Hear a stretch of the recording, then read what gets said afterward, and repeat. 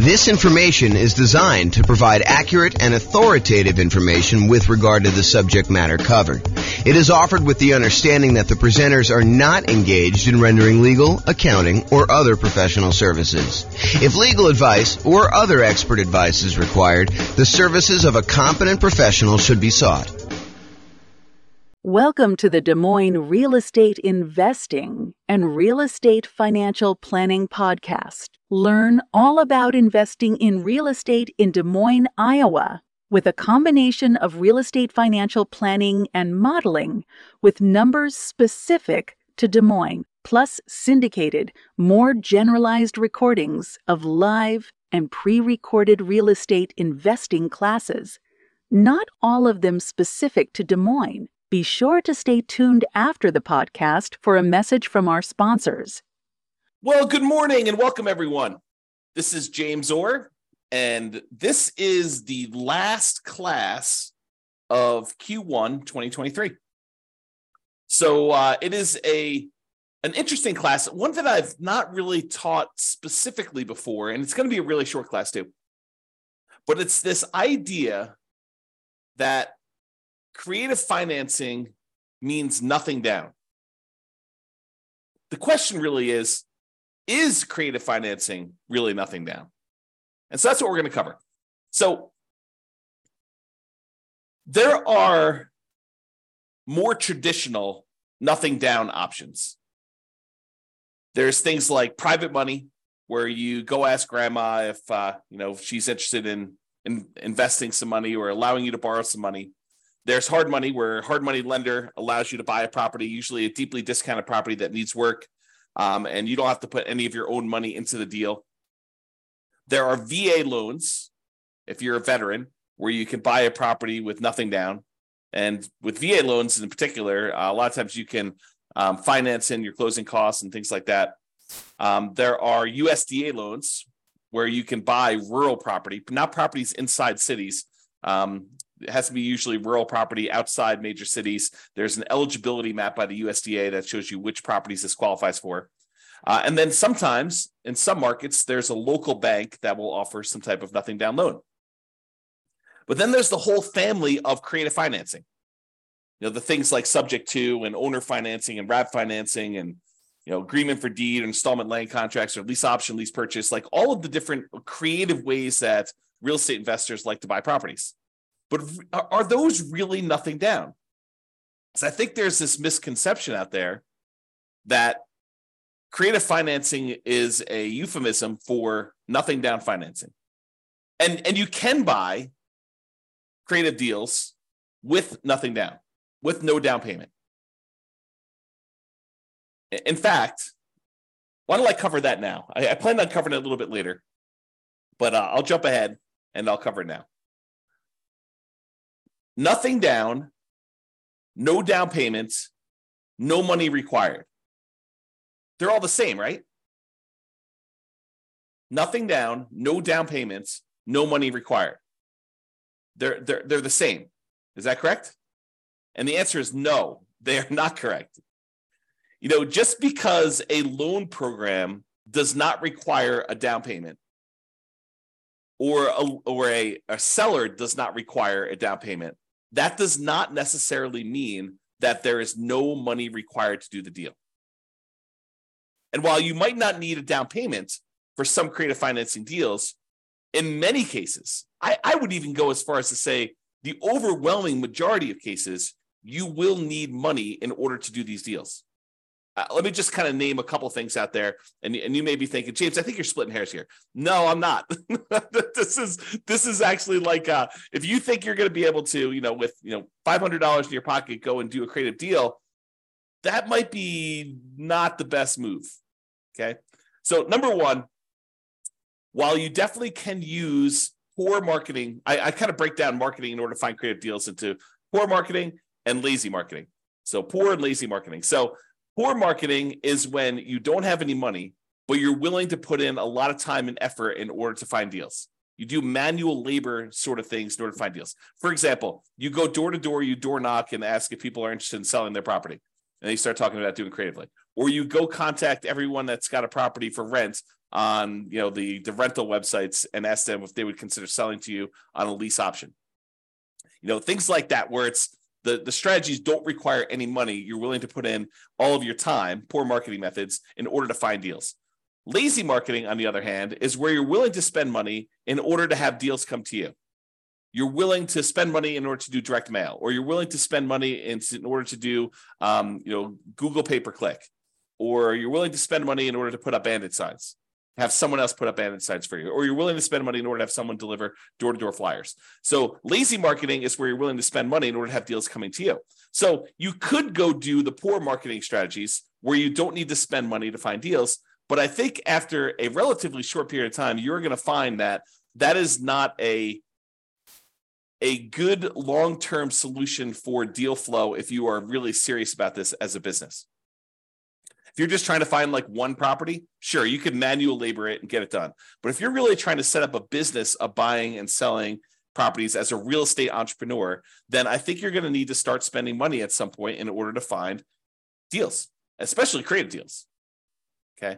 So that is something to take into account, that you're going to need to spend money in order to find deals. And, sometimes it's going to be relatively low amounts of money, but I think if you're wanting to consistently find deals, you're probably talking, 1% doesn't seem off to me. You probably could do it better in some ways and get good deal flow. And maybe you can get deal flow, but maybe not the premier type of deals. So, but I don't think spending 1% of property values in order to find deals is unreasonable, with maybe a low end cap of about $2,000. Okay. And if you think about it, like, can you get a motivated seller, some seller of some type, to contact you who is interested in selling you their property? Is that expensive? No. Now, is that the type of deal you want? I think becomes the next question. Does every seller who calls you on your marketing, are they a qualified deal for you? And I think the answer is definitely not. In fact, you could go and be stricter in your deal criteria and only do deals that make sense. Man, I'm going off on some crazy tangents right now in my head. Like, just because a deal does not require down payment, does that mean you should do the deal? Absolutely not. Sometimes those are the deals you want to avoid. There may be a reason why it's nothing down. But sometimes you'll get a great deal where it does make sense to go buy a property and it's nothing down. Okay. So you will need money to find deals, I guess is where I'm going with this. So that's, even if it's no down payment, you still got to spend some money. And, it's usually 1% or so in order to acquire the deal that way. And I think you would be, I'm usually pretty kind and gentle, saying, you probably should do this, you definitely want to probably consider doing this or whatever it is. But I will tell you, this is one of the times when I get a little bit more assertive. And I will tell you, you would be stupid to do deals without reserves. Now, can you, if you're like just starting out and you're like, you've got no reserves and you're trying to like make this whole thing work, can you risk it and not have reserves and do your first deal? You can. Is it prudent to do so?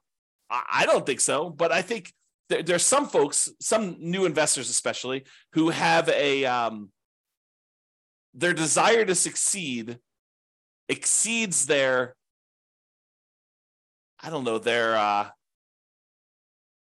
ability to be sensitive and prudent and to kind of be safe. Okay. So you can do that, but I think you should have 6 months of reserves for every property that you buy.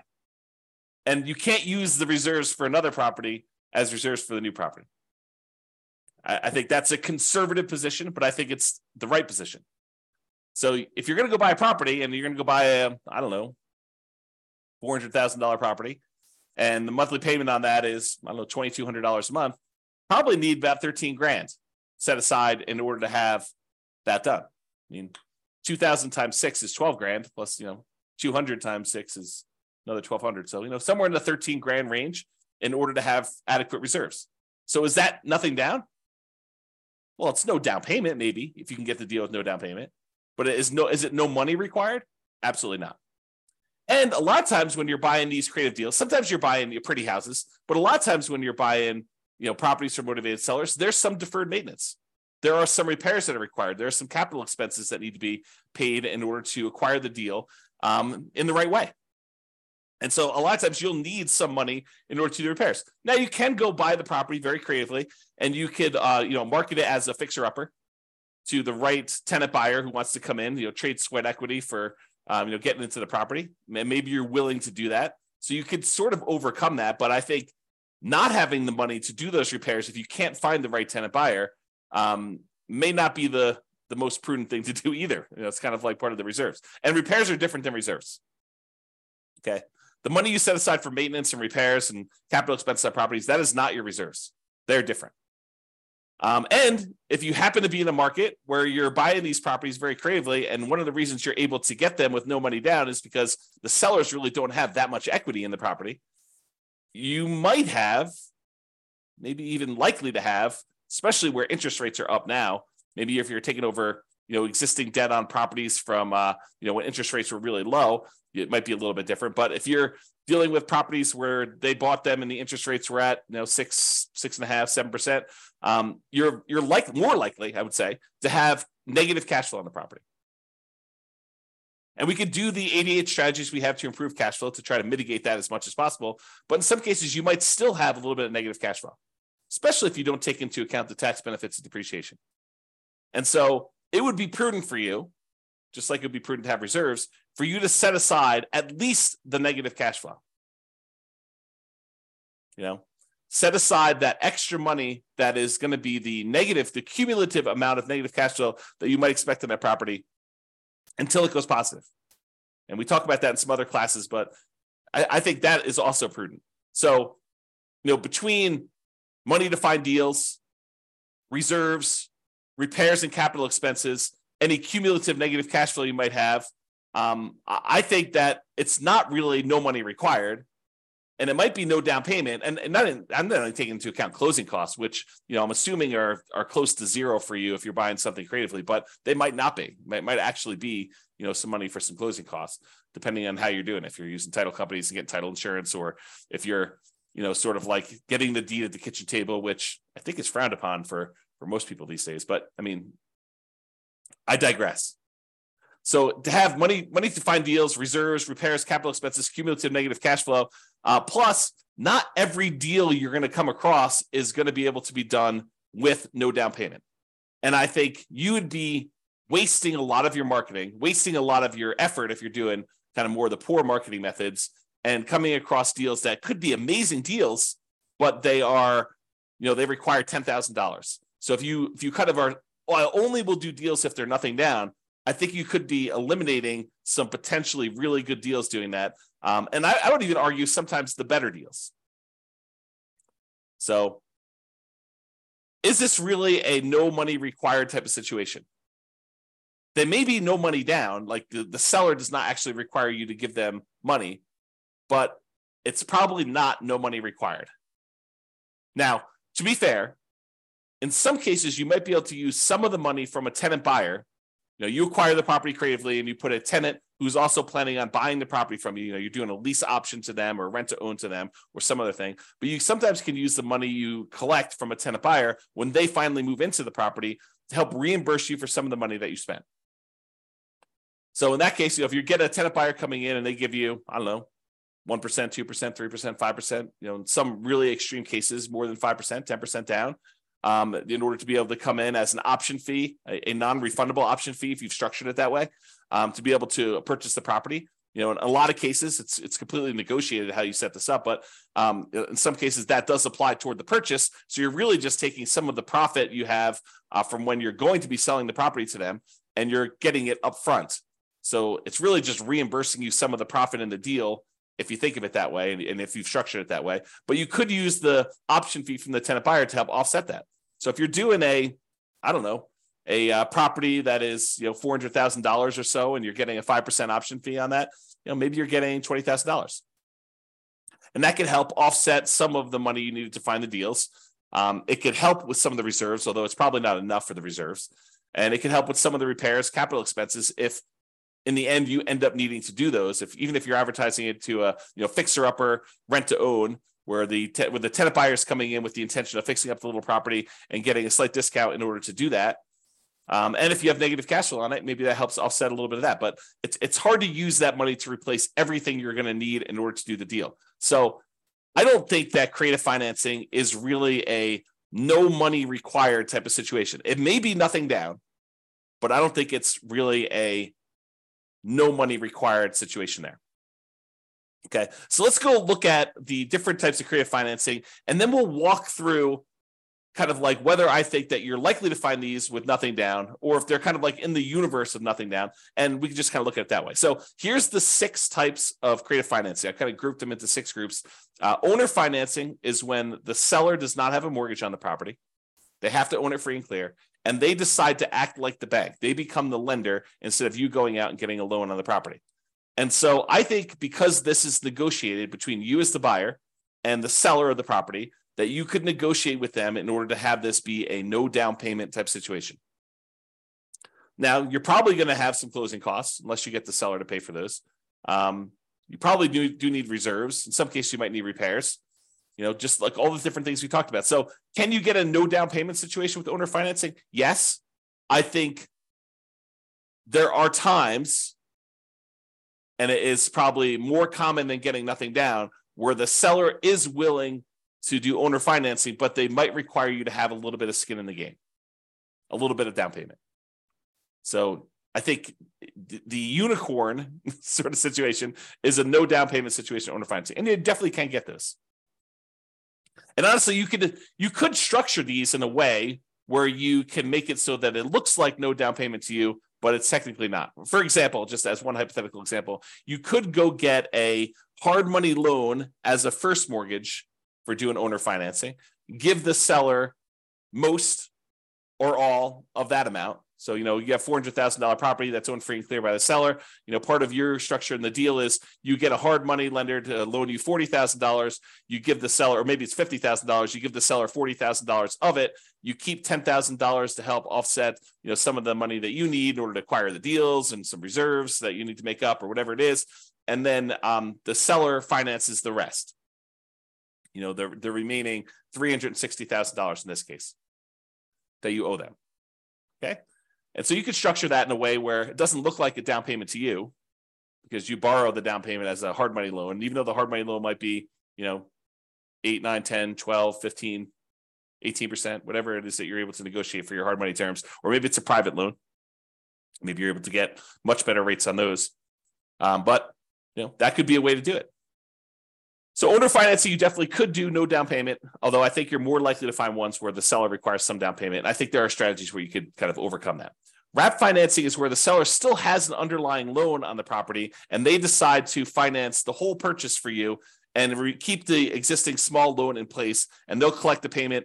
They'll keep part of it. They'll use the rest of it to pay off their smaller loan as you make payments. So, for example, $400,000 property, the seller now owes $100,000 on it, but they agree to finance the full $400,000. So they collect the payment for the full $400,000. They take part of the payment that you're paying them, and they pay off a little bit of the underlying loan. Okay. Another way to think about this, it's subject to, but where the seller is still involved and has recourse if you stop paying. That's another way of saying it. And at least in Colorado, the division of, I think it's the Division of Securities, prefers that you structure it that way as wrap financing rather than taking over the property subject to. Okay. So can you do those with nothing down? Absolutely. Are all of them going to be nothing down? No. I mean, as soon as the seller has some equity, I think that they are motivated to ask you for some of the equity that they have in a lot of cases. Okay. So again, you can do those with nothing down, but might not be completely likely. What about loan assumption, where you formally go in and assume responsibility for the loan directly to the lender? Like the seller has an FHA loan with really good interest rate, and you go in there and you formally assume the loan. Can you do that with nothing down? I think in theory you can. I think the challenge is in a market where property values have gone up very rapidly in the last few years, it might be hard for you to find a property where the seller is willing to let you assume the loan and they don't want any of their equity. right? So if the property was worth $300,000 when they bought it and they got a really good low down payment, 3.5% down FHA loan with a really good interest rate, but now property values have gone up, $50,000, $100,000, that property's worth $400,000. It might be hard for you to convince the seller that taking over their loan balance at whatever it is, 280, is a good solution for them when they're leaving $100,000 plus in the deal. So they may want down payment. Now, if they just got the loan a couple of years ago, where property values have gone down since they've got the loan and they have essentially no equity, and you want to formally come in, assume the loan, move in as a house hacker or a nomad and buy that property with really good, low interest rate FHA financing or something on that, is that a possibility? Sure. That could be nothing down. What about the rent to own, lease option, lease purchase family, where you are renting the property from a seller and you have the option or purchase contract to buy the property at some point in the future? Could you structure those where it's nothing down? I think you could. I think you're more likely to find a deal like that where you are putting at least a security deposit down and probably a security deposit and a small option fee. So probabilistically, you're more likely to find those where it requires a little bit of money. But I do think that you could, in theory at least, find a property where the seller is willing to allow you to rent the property and have an option to buy it or a purchase contract to buy it. And I think there would need to be some motivation there in order for you to do that. What about the agreement for deed, bond for deed, contract for deed, installment land contract kind of family of creative financing options? Again, I think it's very similar to the rent to own one. I think that you probably could find a seller, at least in theory, who is willing to let you do that with nothing down. However, I think most of them are going to want some type of down payment. And then finally, subject to. Subject to is where you buy the property and you leave the existing financing in place. The seller deeds you the property. You are the owner of the property as signified by the deed, but the seller's old loan remains on the property. And in most cases, you're agreeing to make payments on that loan. Could you buy properties with that with nothing down, with no down payment? Yeah, I think if the situation was right and the seller owed an amount that was the full amount that you'd be willing to pay for the property, sure, you could structure that as a nothing down deal. Imagine a seller who is unable to make their mortgage payments anymore, and their alternative is to go through foreclosure and give the property back to the bank. And you come in and say, look, don't do that. I'll help protect your credit. I will buy the property from you, and I will start making payments on your loan. And they're like, well, the other option for me is to have a foreclosure. I would be willing to sell you this property for what I owe instead of having this foreclosure. Maybe you're getting a small discount doing that.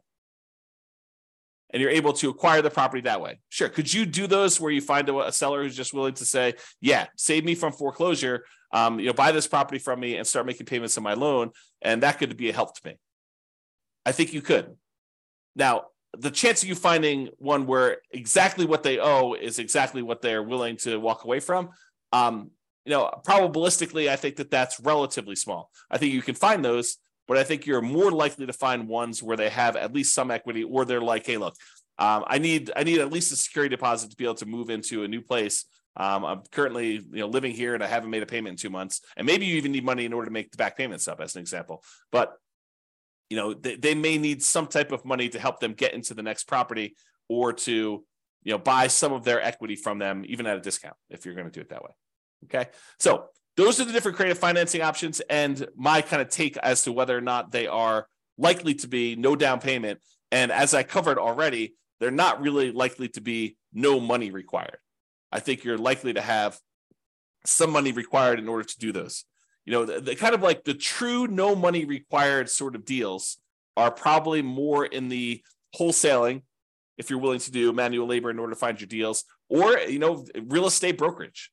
If you get a real estate license, you don't usually need money in order to do those transactions either. And unlike wholesaling, where you got to both find a deeply discounted, amazing deal of a property, and then also the buyer of that property, a real estate investor buyer, when you have a real estate license, you could do one or the other of those and oftentimes get paid a similar amount.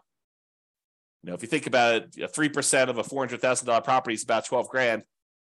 I think for a lot of folks, a wholesale fee on an okay deal, not like a crazy, grand slam home run sort of deal, I think is probably in that $12,000.